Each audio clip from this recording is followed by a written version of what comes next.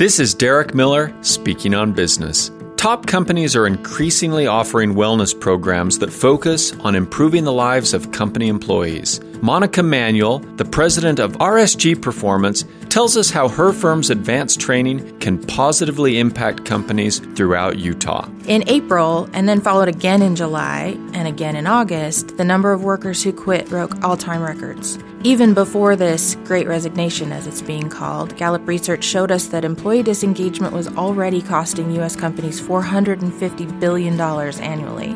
Forbes magazine is telling us that that's 34% of each employee's annual salary.